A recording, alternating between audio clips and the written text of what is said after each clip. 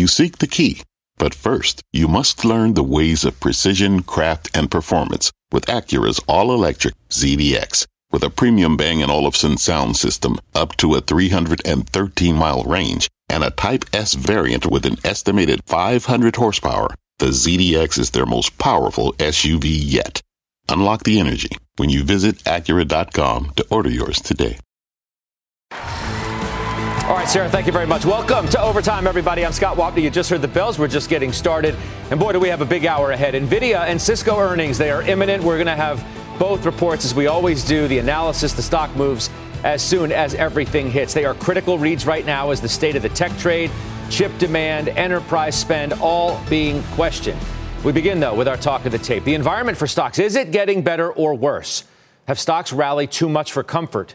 Let's ask Josh Brown. He's Ritholtz Wealth Management's co-founder and CEO, Nvidia shareholder as well. How big is this going to be in overtime, Josh? For Nvidia, the stakes for this particular stock? I'm thinking Nvidia, tech, chips, maybe the whole thing, given where we've gone. Well, yeah, this is a big one. Nvidia is a big market cap. It's an important component in the semi index and the Nasdaq 100. And what they have to say, I think, reverberates outward just in terms of overall demand for technology products, for enterprise services, et cetera. So people are going to pay close attention. The data center segment in particular, I think, has the most spillover effect, good or bad, for the overall tech trade. And then a little bit more idiosyncratically for Nvidia itself, I think we're really going to want to hear more about the repercussions of having to sell a different chip in China. We think the losses are in the hundreds of millions for having to make that shift based on what the government said. Like, that's all near-term stuff that could move the stock up or down. But demand, just across the board, is really going to be the story. And Nvidia is up huge off its low. So I think the stock really has a lot to prove if it wants to stay near these levels. This is a name that is, I think, 45% off of its low, which is a really big move. Granted, it was down big, but that's a big rally. Not to mention the fact that that rally is in a month. The stock's up 44% over the past month. It's so emblematic of tech in general. Huge rally of late, but still way down from the 52-week highs. This one's down 53%, but as we said, the move over a month is ginormous. We have seen more lost market cap in this year than we saw during the dot-com implosion of 2000 to 2002. Like, this is up there with one of the biggest sell-offs of all time. Just, you're talking about hundreds of billions of dollars in market cap for names like Nvidia. And then the bigger names, you're talking about, in the case of Amazon and almost in Alphabet before the recent rally, $1 trillion apiece. Like, that is not a normal market environment. And then you've got all of the other things that are causing emotional volatility, like new Twitter. You've got the whole crypto sideshow going on. I've had to Google words today that I've never even heard before. Do you know what a polycule is? Apparently, this is something that is important to understanding what's happening with FTX and the related blowups. It's like a sex cult for weird nerds in the Bahamas. I don't even understand half the things that I'm reading. And when you look at the volatility of large cap respected technology names and the way that they've been trading both to the downside and the upside, you just have to take a step back and ask yourself, do I really believe the fundamentals of these companies is shifting to this degree, or am I really looking at the result of just an incredible year and emotions that are at the boiling point? And obviously the answer is the latter. And your job as an investor is to not lose your head with the crowd. So I think that's what you have to do, earnings notwithstanding. Are we feeling better right now about the overall move because we've rallied so much off the lows and we've gotten some good inflation prints over the last week? Or are we feeling bad because we've gone so far? Maybe it's unjustified to some degree. The Fed talk is still hawkish as ever. What do you think? Look, every time you see a situation like we saw with Target today, you say to yourself, okay, the reality of the financial conditions being tightened is now hitting the consumer finally. And you hear about trade downs. and you hear about people shopping in Walmart who maybe 6 months ago were Whole Foods customers. Like when you hear that stuff, you say, okay, finally this stuff is happening, and maybe that means it's anecdotes, it's not data, but maybe that means we're getting closer to the end of the cycle. The problem with that kind of thinking, even if you're right, even if December is 50 basis points or 75, and then that's pretty much the tail end of it, we still haven't had the effects of that tightening fully work their way through the system. We don't know how bad things are going to get. And I know Santoli was talking in the last block about how odd it would be for stocks to bottom before a recession, right? Like historically, they bottom somewhere in the early innings, maybe at the halfway point. They very rarely will bottom before it even happens. So that's the thing that you really have to keep in the back of your mind, so that a 40% rally in semiconductors, for example, doesn't make you think, okay, the worst is over. The other thing that we have to mention, the degree to which the yield curve is now inverted, it's a pretzel. So the 7 to 10 year Treasury, the intermediate term bond, having dropped 55 basis points in recent weeks, and looking at now the 2 year, the 1 year, not even budging. We are now so inverted. And historically, it's you could debate, does it cause a recession or does it predict one? It doesn't matter. Every time this happens, we end up with a recession. So you could say, all right, but stocks are pricing in a recession. I'm not so sure. 15 times forward for the S&P. I'm not so sure that fully prices it in. So it's not a fun place to be. It's where we are. Well, I think we've done a lot of work to the downside this year, but I don't think it's over. I know you're on a roll, but let me just jump in. Cisco, as you see, is popping. The earnings are out. We're going through it. That is the first of the two major reports here in overtime. Stocks up about 5%. Christina Partsinevelos is going to be along with Nvidia. Frank Holland's going to be along with Cisco in just a minute. He's going through it, but you can see the street seems to like what it's seeing right now. Interesting. I'm looking at the outlook. Doesn't look all that fantastic, but maybe the near term was a little bit better than expected. For a stock that's down 30% year to date, maybe you get some easing of supply chain issues. Data center demand obviously is going to be key. And then you did have some decent revenue numbers from some of the peers in the group. So some were looking for some optimism heading into that. We're going to get that in just a second. But, Josh, back to you. I mean, do you think certain things in this market are just simply too frothy? I remember you talking about the chips in general yesterday on the halftime report, suggesting that you wouldn't go in here, given the move that we've seen. It doesn't suggest in any way that it can keep up the stamina, the momentum. No. Of the 18 semiconductors in the S&P 500, and we're including semi-equipment and semi-materials, Nvidia has had the fourth highest bounce off of the low. The only better bounces were in Lam, KLA, and ON Semiconductor, which is the best name of the group this year.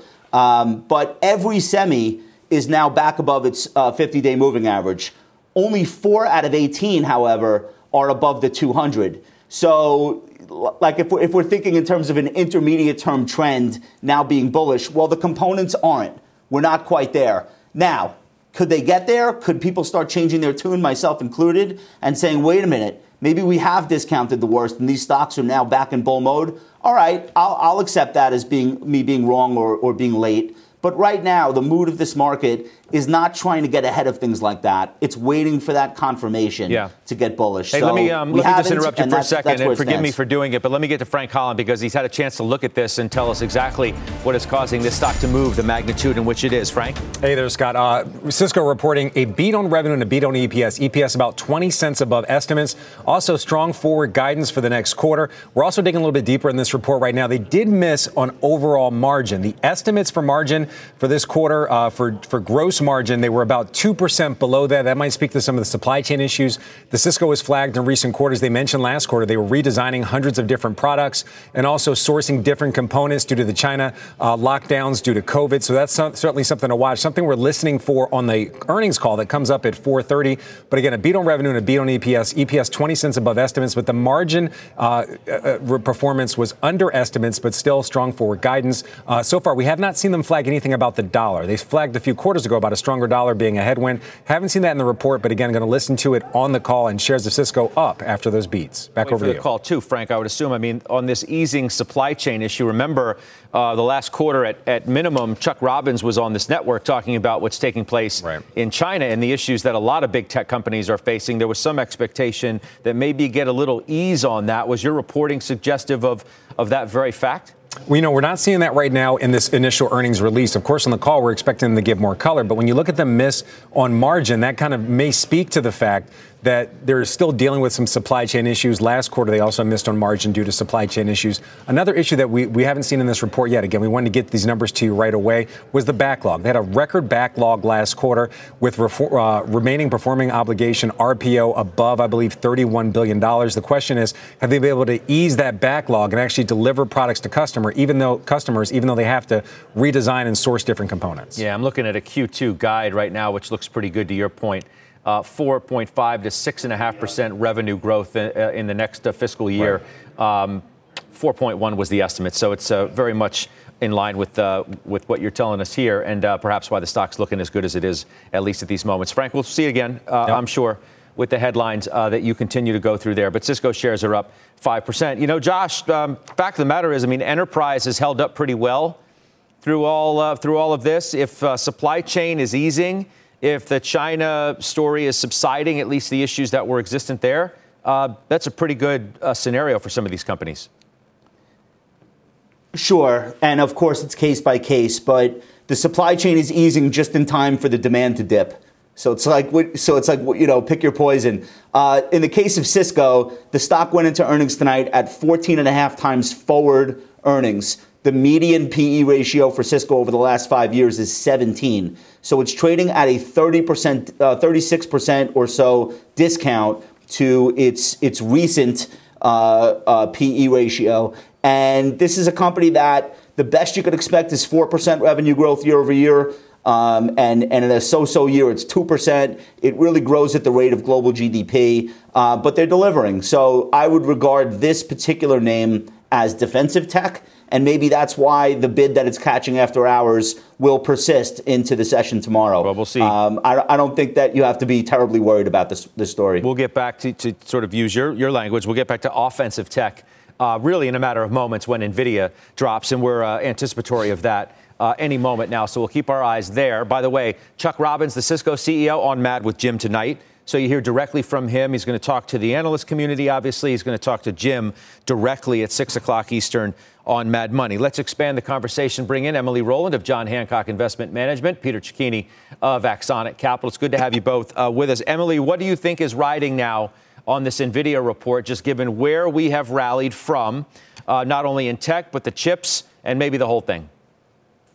Yeah, there's quite a bit riding on Nvidia earnings. We've seen this pull forward of repricing, of more optimism around some of the chip stocks here. But look, these are highly, highly cyclical names. They are names that we would not suggest overweighting into a global economic slowdown. We think, again, the time is right to start leaning in, possibly in 2023, when a new cycle is starting, when we start to see that more resounding bounce in economic growth. But this is a time that you might want to own tech, but be really, really thoughtful about where we do it. We prefer areas in hardware and software, companies that have great balance sheets, good margins. We would stay away from the highly cyclical areas and higher beta stocks. But do you think some of these things are too frothy? Do you think the market at large is too frothy? Would you use strength to take some profits?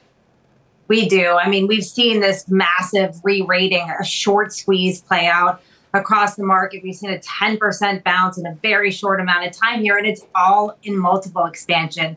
The forward PE on the S&P 500 has gone from 15 times at the start of the quarter to 17 times today. Not only are stocks not cheap, they're not priced for a recession right now. So we would be looking to trim into strength, especially in these more speculative areas. Look to income-producing assets as the place to be right now and start chipping away at quality stocks, which have underperformed the broad market. Not something that you would expect into a recession. Peter, are you a seller or a buyer? Turning into a seller here. It was a buyer in mid-October. Breadth was just horrible. Sentiment was horrible. Breadth was at 2.5, 3 standard deviations. below its norm. And so, from a sentiment standpoint, it didn't make sense certainly to be short risk. But, when you look at the interest rate paradigm and how it's shifted and how it's changed, it's very difficult to get bullish. I mean, we're now on the other side of a 40-year secular downtrend in rates, which is now basically over, a bull market for bonds. When we look at equities and you look at long-term returns in equities, let's call it 8% over time, and we look at the senior part of the cap stack in structured products, and we can get 7 or 8% there just because of the move in rates and money good paper, certainly doesn't make an awful lot of sense to own equities as a general matter here. Are there pockets of value in equities? Perhaps. But as echoing what Jot said a little earlier, monetary policy works with long and variable lags, and we haven't seen that second phase of the driver for risk off. We've seen the rate shock. That's affected multiples. But we haven't seen the impact on cash flows. And that cash flow impact is going to drive higher defaults.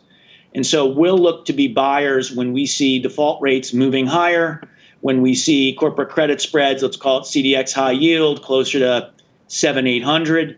That will indicate that sort of the bottom may be just about in. Okay, so it sounds like you got a lot of time to wait before you're going to take advantage of things that you like in the market. I also noted from your own notes, you say, and make sure this is correct, not expecting crypto damage to be contained. What does that mean?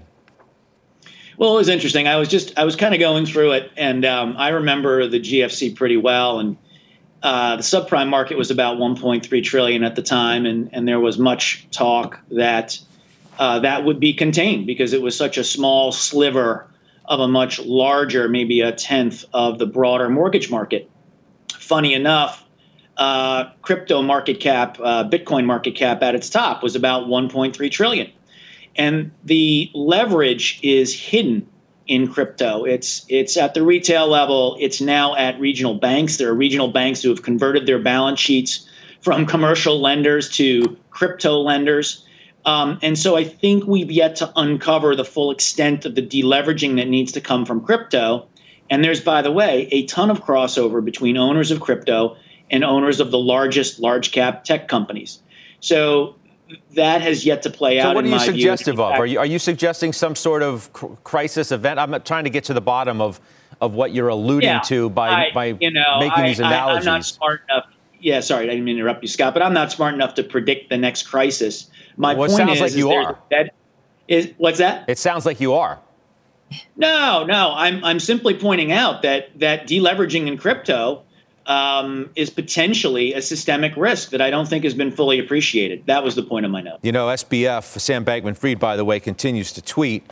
That's another story in and of itself. He says, Josh, they got, quote, overconfident and careless. Thought leverage was $5 billion. Peter was just talking about leverage in the crypto universe. He thought the leverage was $5 billion. It was actually 13. So we only missed by $8 billion. Close, but, not so much. You've been writing a lot, too, about this story, Josh. Yeah, he's gaslighting everyone. This has nothing to do with leverage. I mean, leverage is part of the issue, but he did a 25 tweet storm and never once addressed whether or not customer deposits were funneled to his hedge fund. Just answer that. Just have one comment on that. All this other stuff is just muddying the conversation. What people want to know is, and I understand why he's not saying it. What people want to know is, did you literally take customer deposits and send it to a hedge fund to cover up losses from 3 Hours Capital? But what about Peter's greater point of, more dramatic run-on effects or contagion? My word, not his, but he's certainly alluding to something of the like. I think it's a good point. I don't know that the typical investor in the markets has a large enough position I'm talking about retail now, has a large enough position in crypto where it will spill over into how they're investing the rest of their money. But then you start to think about some of the institutions that have begun embracing crypto to varying degrees. But like even JP Morgan has guys trading this stuff. And I'm sure they were on a leash given what Jamie Dimon has said publicly. But there are probably no financial institutions that don't have some activities in the crypto market, let alone exposure, let alone customers with exposure who they may have lent money to. So I think he makes a point. We don't know the extent to which this has infected the traditional side of finance. But I guess the only good thing that you can say is the rate at which this stuff is unraveling. We're probably going to find out pretty quickly. Well, I don't think this is. Bear Stearns blew up in March of 07, in March of 08, and Lehman didn't happen until September. I don't think this is going to take that long. But his point, too, which I want you to opine on as well, is the idea of the crossover effect between the holders of crypto from the retail universe, the same people who had been holding on to some of the mega cap tech stocks. The implication being if you need to de-risk. He's talking about hedge funds. I'm sorry? Yeah. Peter, correct me if I'm wrong. I think you're referring to like the Tiger Cubs and some of the more aggressive hedge funds that have built a diversified portfolio of illiquid venture-backed startups, some of which are in cryptocurrencies itself, as well as FANG stocks and high beta tech. That's what you're talking about? Yes, that's primarily my point. Yeah, I think there's also a crossover with retail, but Josh, you know that market better than I. I was primarily talking about the institutional market and the crossover there, yes. But nonetheless, the implication is that as you further de-risk whatever exposure you have to crypto, you have to write it down and all of that. If you had crossover into some of the more popular mega cap tech stocks, you are perhaps going to see more selling of those names as people are trying to suggest that, well, maybe they've come down enough. Maybe the bottom's in those areas, Peter, right? Yeah, no, for certain. The issue is that when an asset class, whatever it is traded with using a lot of leverage, when there's a liquidity call, people have to sell other stuff. And it could certainly be mega cap tech if in fact this crossover exists to the extent that many of the sell side shops whose research I read believe it does. And moreover, one of the things that emboldened people to take a lot of risk, just from a sentiment standpoint, was the fact that they owned Bitcoin at 5,000 and it was at 60,000. And unfortunately, there's really no way to point to what the value of Bitcoin is. As Josh said earlier, he's been learning new terminology. And, well, why? Is because all that stuff been made up. And there's no collateral value. There's no cash flow behind it. There's no historical value. At least you could make that argument for gold, that there's historical precedent for gold having value. But Bitcoin is something of a fiction that's emblematic of a market that had unlimited funding from multiple central banks with negative rates in Europe and just an oversupply of capital. And that's unwinding. Let me let you know just off the bat. I know everybody can see it. Hang on, Josh. Let me just update Nvidia here, which you obviously can tell that the earnings are out. The stock's moving as such. It's up about 3%. We're calling it at this moment. Christina Partsinevelos is going through that. She's going to join us momentarily. Looks to me, at least on the surface here, that you had a miss on the bottom line. Revenues look to be a beat, though, on the top line, and she'll have a better grasp of exactly what they reported. And most importantly, I think in this environment, what, in fact, the guidance is after the company did give a weak outlook in August. Let me just reiterate what the stock has done of late and then give you the bigger picture view, because both are especially relevant to the larger conversation. The stock is up 44% over the past month alone. It's still down more than 50% from its 52-week high. It speaks to the destruction of some of those higher flying tech stocks and then this incredible rebound that we've seen just over the last month as the market, maybe put in a bottom in mid-October, as some are still trying to figure out if that, in fact, is the case. Gaming, data center, those are the key areas. You get a look into China as well. You did get the Micron warning today, which maybe sent a shudder through some parts of the chip space, but maybe this is not the same story there. Christina is ready now, I'm told. Christina, what do you see? Okay, so let's talk about the fact that they did beat on revenue at $5.93 billion. Earnings came in, definitely a miss, 11-cent miss per share. We're talking about Q4 guidance, though. Revenue was roughly in line at $6 billion, give or take. It was a little bit lower, but let's call it in line. Gross margins, adjusted gross margins for the fourth quarter came in at 66%, which is stronger than what the street was anticipating. One of the numbers that I was just looking for right now came in for data center revenue. So remember, we talked about that earlier today. Will data center revenue offset weakness in gaming as well as mining? So data center revenue came in at $3.83 billion. The street was expecting $3.72 billion. So that's definitely some strength over there. Management quote thus far in just the note we're seeing from the CEO of Nvidia saying that they are going through and correcting inventory levels and paving the way for new products, much like we've heard before in the past.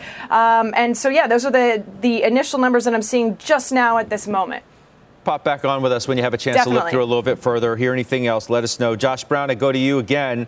All right, so data center revenue is pretty strong, good, reasonably good margins. Maybe not the, fall out of bed story that some were, I guess, worrying about. Yeah, but it comes back to the bigger issue, which is that Nvidia was expected to have 120% plus earnings per share growth this year over last year, but only 30% expected for next year.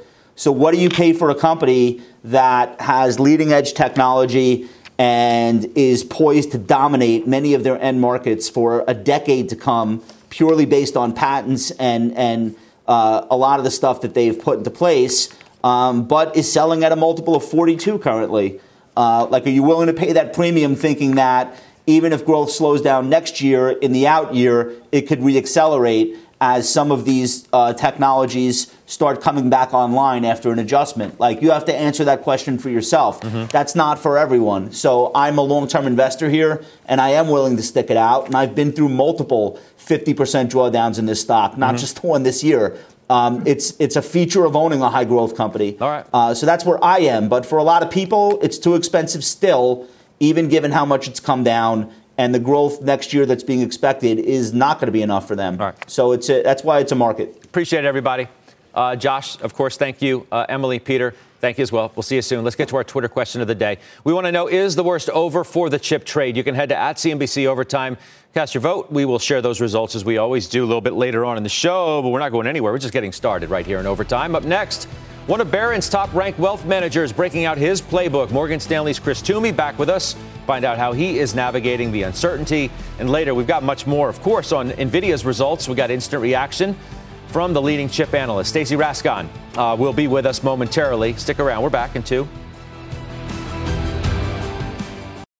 Hey there, Brenda.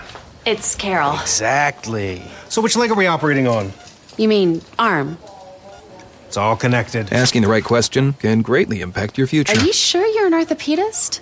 Actually, I'm a Sagittarius. Especially when it comes to your finances. Do you have a question?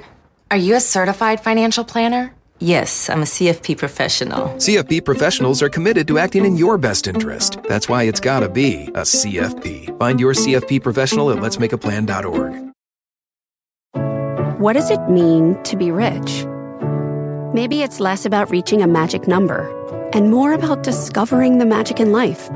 At Edward Jones, our dedicated financial advisors are the people you can count on for financial strategies that help support a life you love. Because the key to being rich is knowing what counts. Learn more about our comprehensive approach to planning at edwardjones.com/findyourrich. Edward Jones, member SIPC. We're back in Overtime. Stocks pulling back today with all 3 major averages finishing in the red. My next guest was just ranked one of Barron's top private wealth managers. He says stay defensive. He is Chris Toomey, Morgan Stanley Private Wealth, joining us once again. So you're as cautious as you have been, or are you easing up a little bit? No, we remain cautious. I mean, I think from our standpoint, the last time we were here, we were a little concerned about how oversold the market was.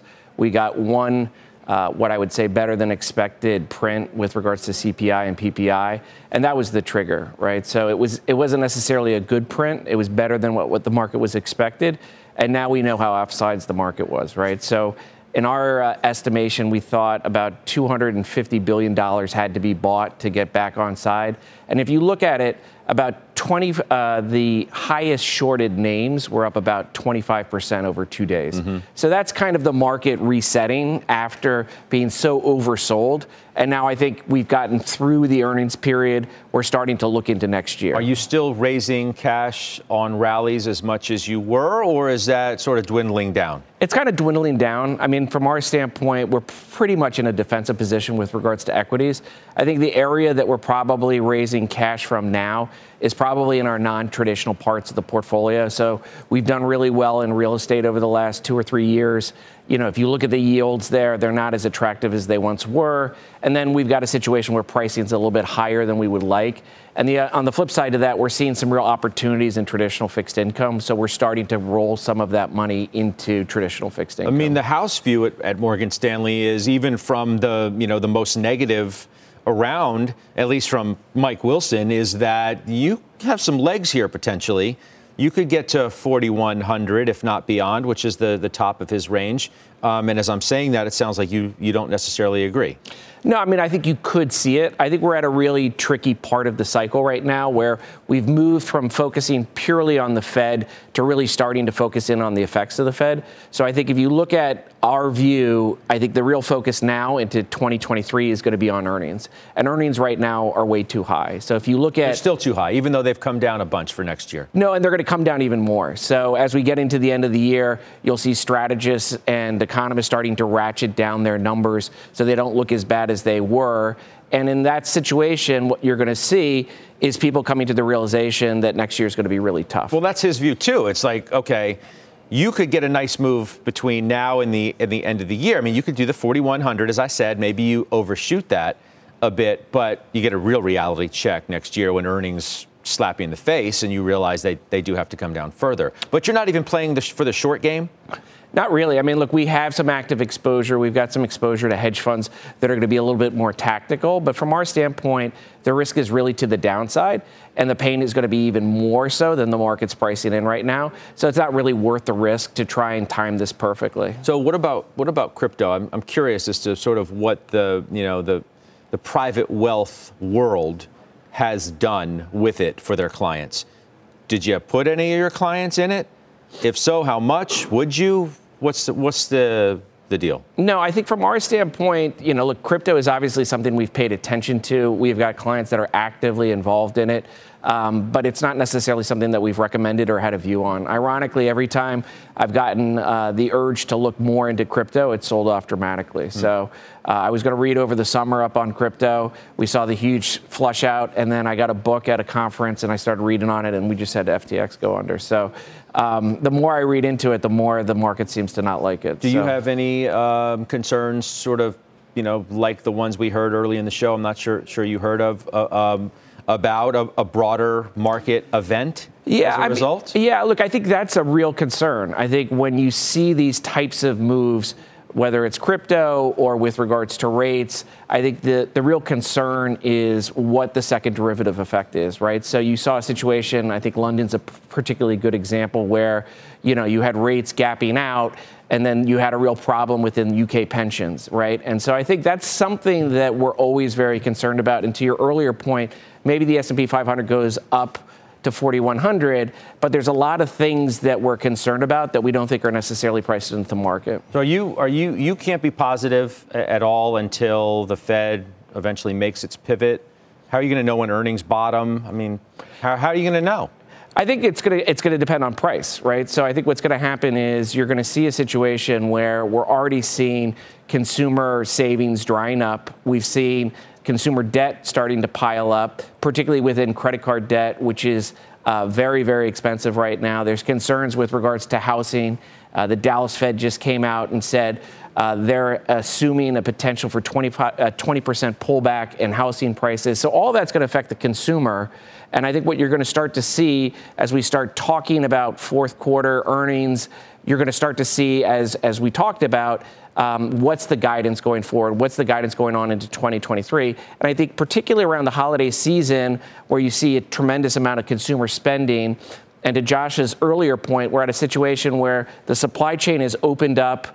You've got more and more goods coming in, but demand is starting to come down. And that's going to have a real effect to earnings. And I think the question is when do companies start capitulating with regards to guidance, which is going to start to pull earnings down? All right. Thanks for coming in.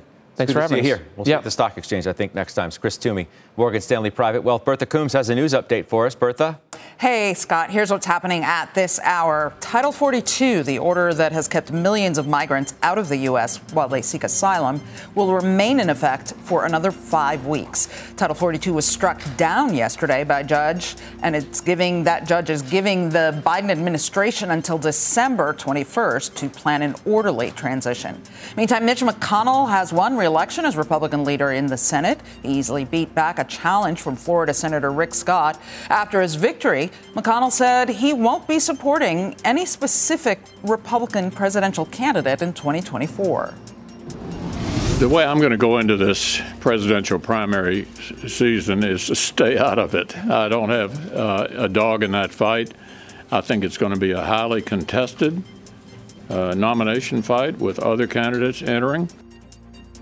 Meantime, the Senate has taken an important step to protect same-sex marriage. A bill codifying federal protections has cleared its first procedural vote on the Senate floor.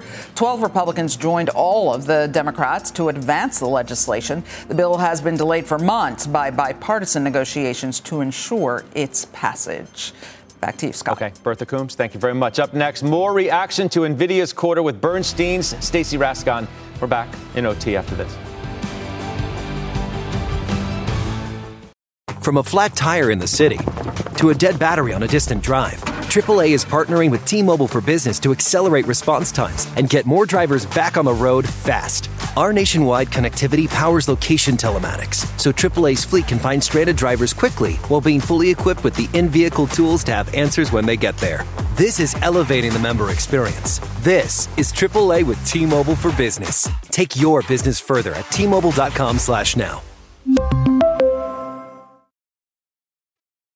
All right, let's get another check going. Nvidia shares are higher after reporting their results just moments ago. The conference call kicking off in under 30 minutes. Joining us now, Bernstein chip analyst Stacy Rasgon. It's good to see you, and it's great to have you to react here. What is your initial read?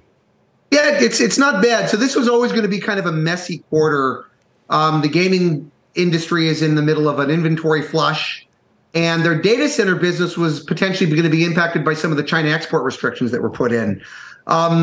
Within all of that, their revenues actually came in above their prior guidance, even with the China issues. It looks like they've been able to replace those potentially impacted products in China with other things. So the data center numbers were pretty good. Mm-hmm. The gaming numbers were quite good. Gross margins a little more than a little low in the quarter. They were low, but there's an inventory charge that does not seem to be carrying through into the guidance. So the guidance was pretty solid relative to expectations. Wow. Kind of in line with consensus on revenue, but I think buy-side expectations were lower. Okay. Very strong gross margins. Good OpEx. Looks okay. Did I just hear you correctly? You characterize gaming as pretty good.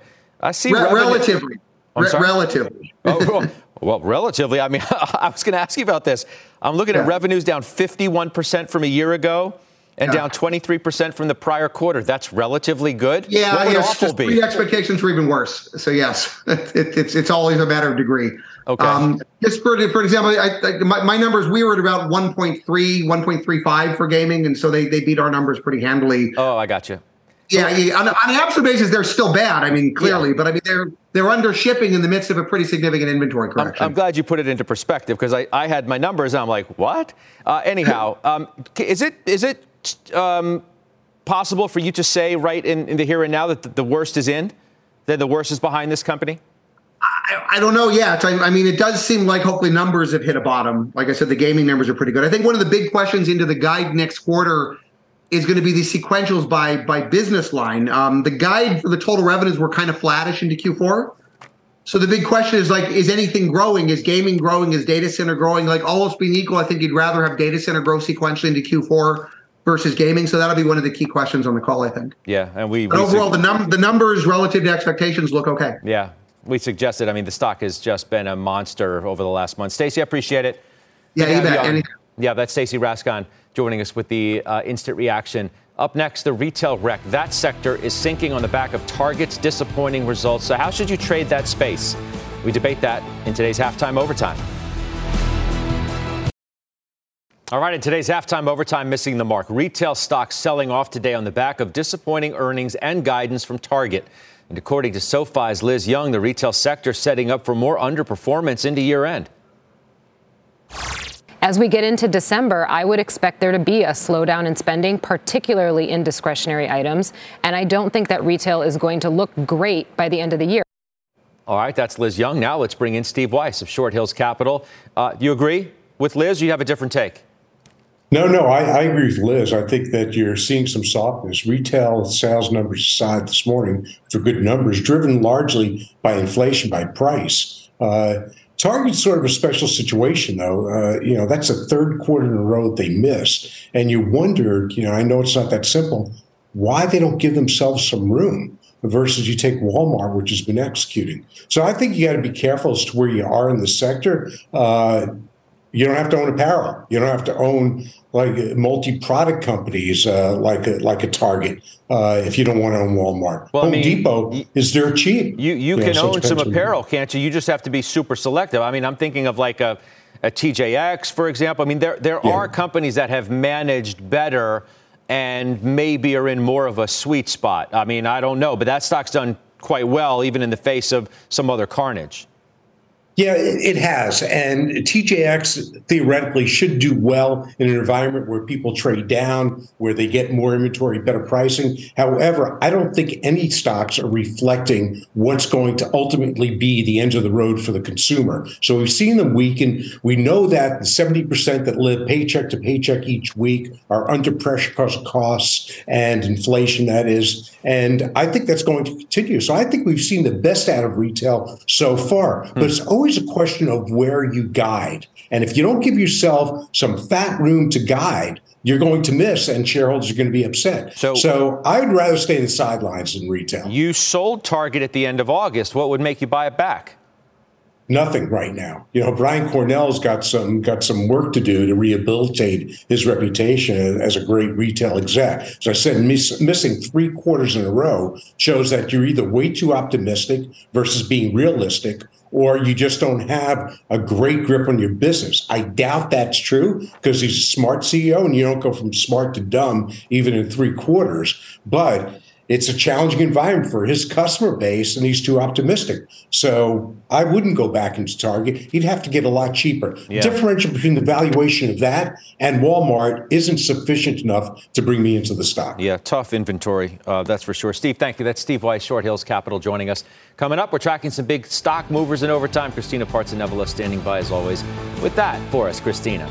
Interested in those fancy speakers? Well, Sonos management thinks so and is upbeat on holiday sales. And we've got the latest warning from the CFO of Coinbase, and it's looking pretty grim. I'll have the details next. We're tracking the biggest movers in overtime. Christina Partsinevelos back with that. Christina? Well, let's start with shares of Sonos. Higher in the OT. That's despite weak revenue, down 12% year over year. There is pretty much thin coverage, so I didn't want to compare for EPS and revenue, but gross margins did shrink with management blaming, quote, the more challenging macro backdrop. The company warning they will remain disciplined, but didn't provide any details on cost cuts. Sonos did name a new CFO, Eddie Lazarus, and a $100 million share buyback program. Shares are up over 3%.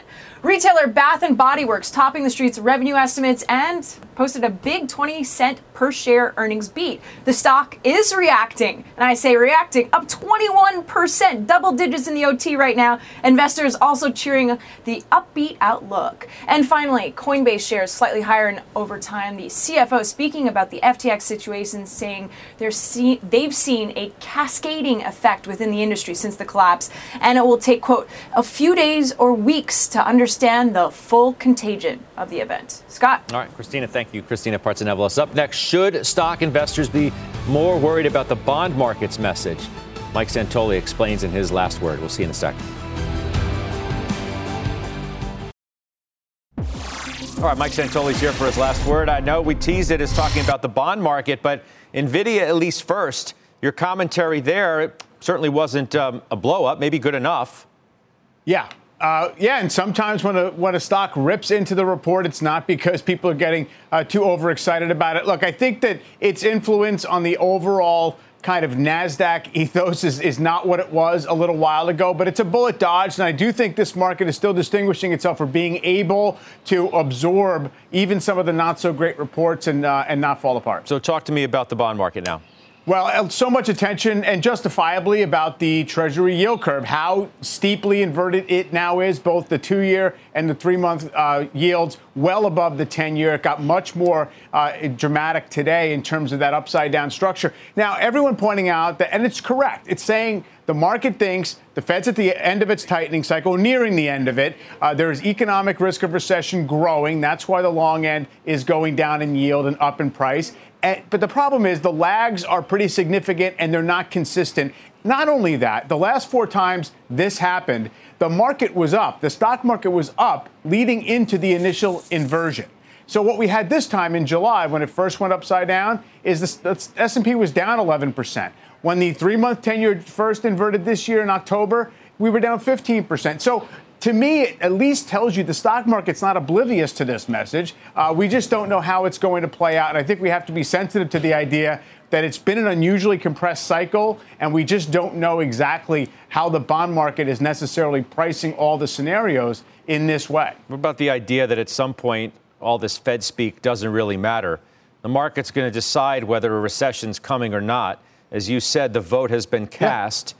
Well, you can maybe pull the vote at some point, but at some point, you know, it doesn't really matter what they say. Point to what they've already done. At a certain point, it doesn't matter. And by the way, I'm not saying that the treasuries have completely baked the cake for a recession very soon. Obviously, as you get further into a cycle, you're going to get to a recession at some point. But I agree with you. At some point, the market says, we got it, we heard you, but it doesn't matter as much as how the economic numbers come in. Good stuff. I'll see you tomorrow. That's Mike Santoli with his last word. Look forward to being with you again. Fast Money begins right now. From pit lane to podium, the Las Vegas Grand Prix is providing fans a race day experience at the speed they deserve. With the help of T-Mobile for Business, our 5G advanced network solutions are powering race day operations with event-wide connectivity. From streamlined gate entry to an immersive app, giving fans blazing fast access to the sport they love. This is accelerating innovation. This is the Las Vegas Grand Prix with T-Mobile for Business. Take your business further at T-Mobile.com/now.